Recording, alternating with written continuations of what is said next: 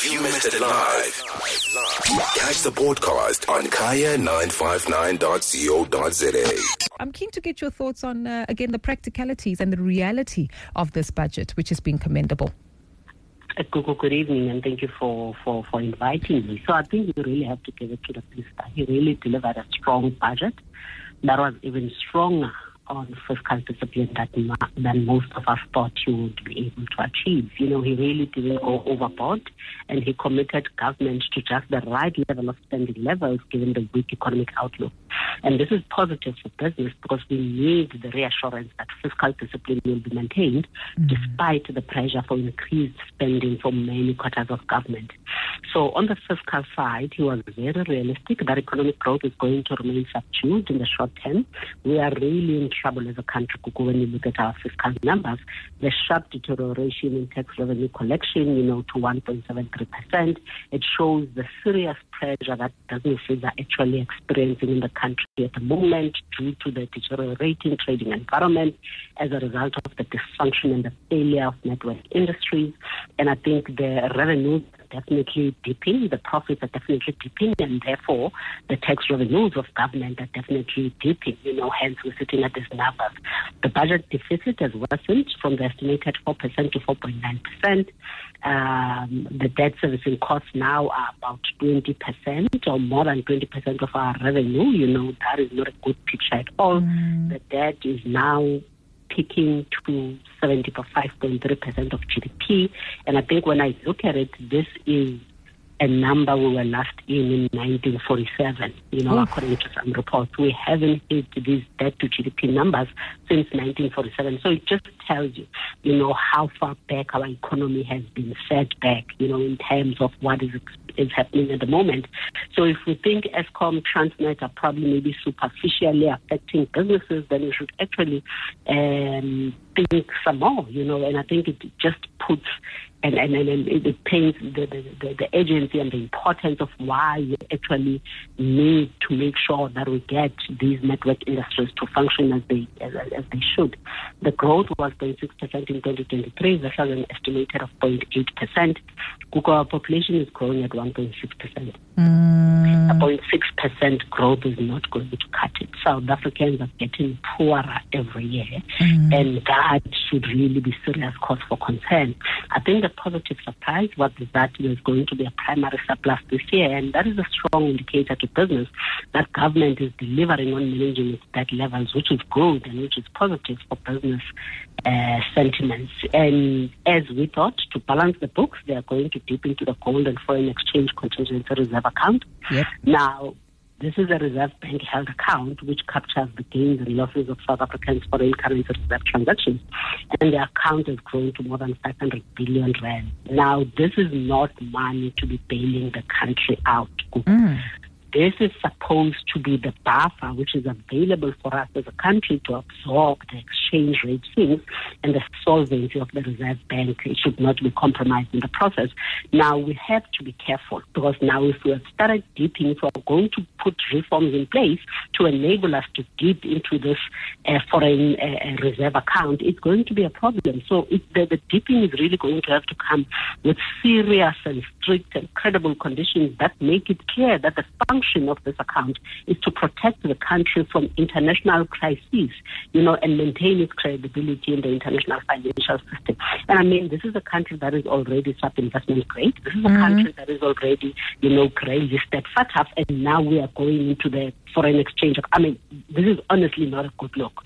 This is not a free money pot for government bailouts, and it should never be used as such. But again, when you look at it, what other options do you actually have? So they are going to be utilizing this money, and they are saying it's to deal with the high debt servicing costs and the high budget deficit. Let's hope that it is utilized for indeed reducing our debt and not for anything else, because using it for anything else would really be irresponsible. I think even breaking open the safe, is honestly not a good move, but we've got our backs against the wall as a country. Yeah. And I think there is very little room to maneuver, and I guess we have to do what we need to do. And on the tax side, I think the most important feature of the budget is the absence of any significant tax hikes, which is good for the consumer, who is currently under significant economic pressure at the moment. And the NHI, right? So they are putting 1.4 billion into this thing, knowing very well that they are never going to be able to implement this thing.